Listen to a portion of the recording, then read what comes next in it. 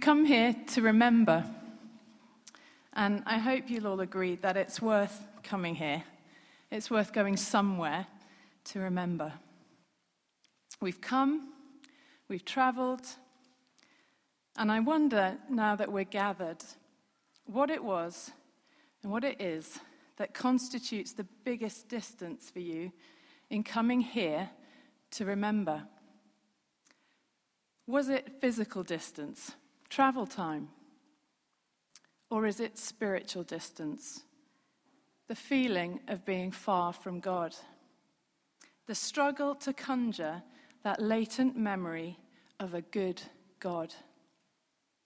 What are you here to remember?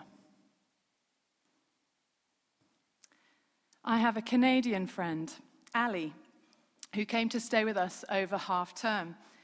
She doesn't remember her great-grandfather, but part of the reason for her visit to us in London was so that she could travel from here to Ypres and to stand in the place where her great-grandfather had fought. She shared some of her thoughts with me. She said, "I was struck by the fact that after all these years, they were still finding bodies and bombs that need to be detonated.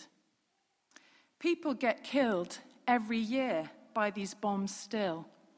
One just happened in May. I was angered by how young lads were lured with the promise of new clothes, adventure, see the world, without proper training, and then led to the slaughter.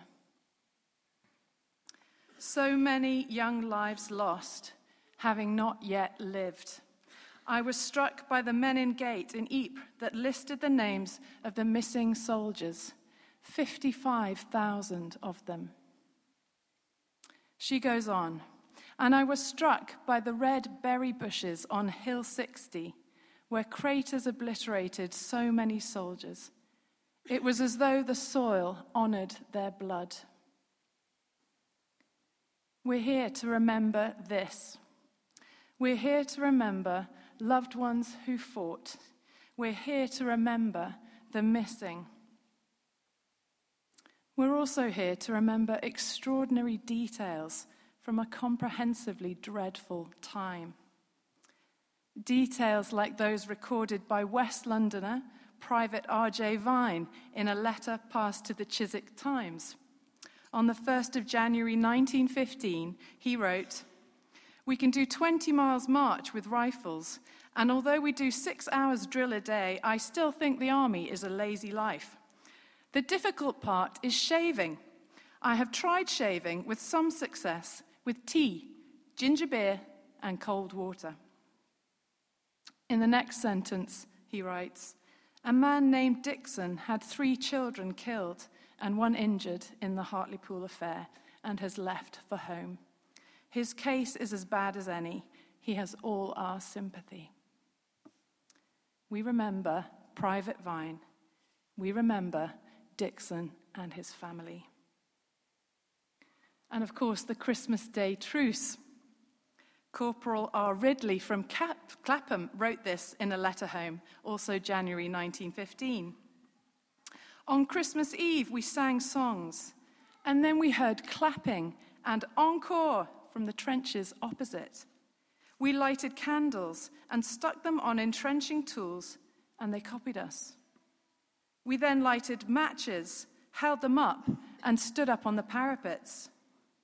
They did likewise, and so we said, 'Hang it all, if they don't fire at that, we'll get out in front.' This we did. They then shouted, 'Happy Christmas, football tomorrow.' Little did we think what the morrow would bring forth. We helped Germans bury a few of their snipers we had killed and held a service over them. They thanked us, and we went our respective ways to our trenches. We were not satisfied, so we went on our own and called them out, and we exchanged cigars, cigarettes, buttons, hats, and shook hands as though we had been friends reunited after years of parting. Then, to crown it all, a German came rushing out with a camera. After shaking hands, he took my photo, with each arm through a German's arm. We made a truce on our own, and if it was left to the soldiers, we could finish the war today.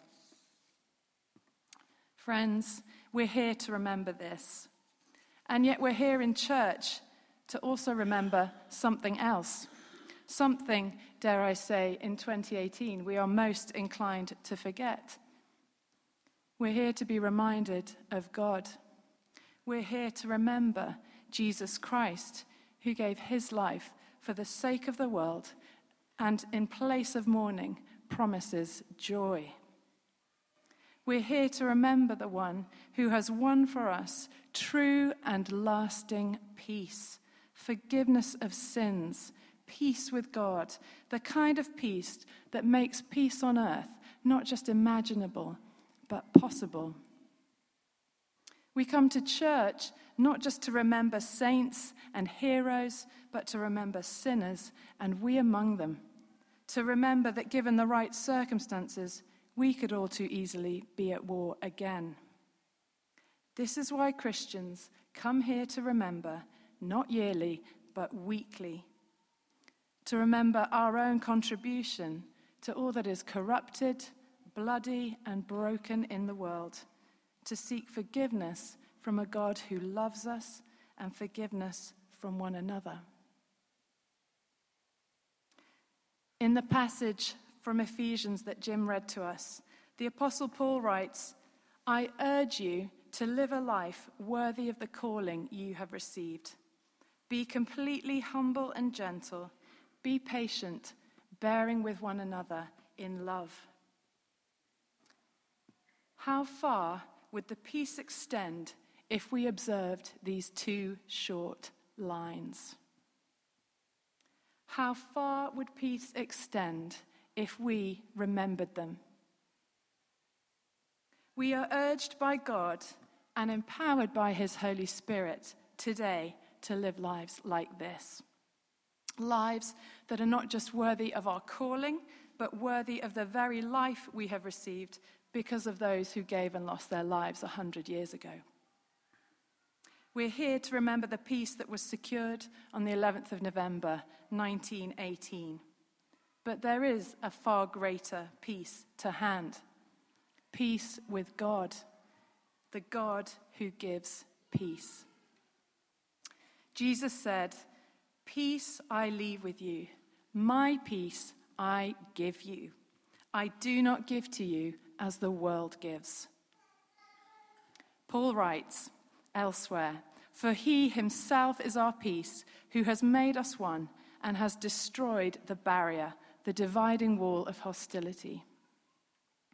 Make every effort to keep the unity of the Spirit through the bond of peace. It's worth the effort, isn't it?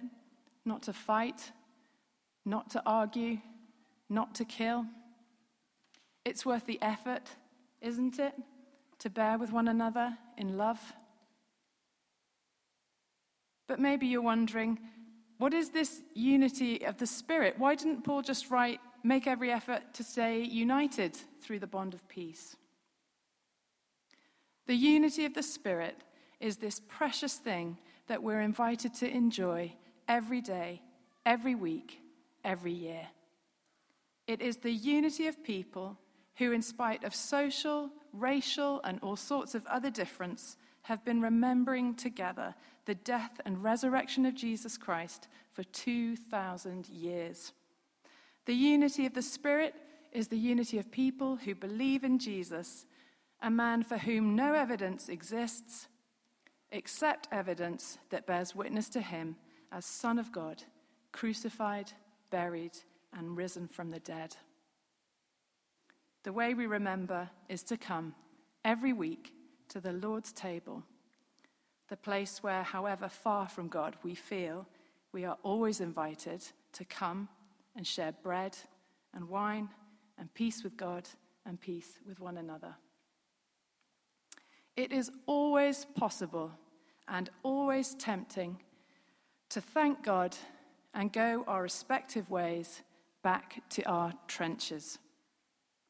The alternative is to live like Corporal Ridley and go back dissatisfied. To go back dissatisfied and to call one another to live in a way that is worthy of the calling we have received, worthy of the life that has been won for us. Left to ourselves, war is what happens. Left to those soldiers, to this God, to our response, we could end war today. Don't forget this. May God's peace be with you and those whom you love. In the name of the Father, and the Son, and the Holy Spirit. Amen.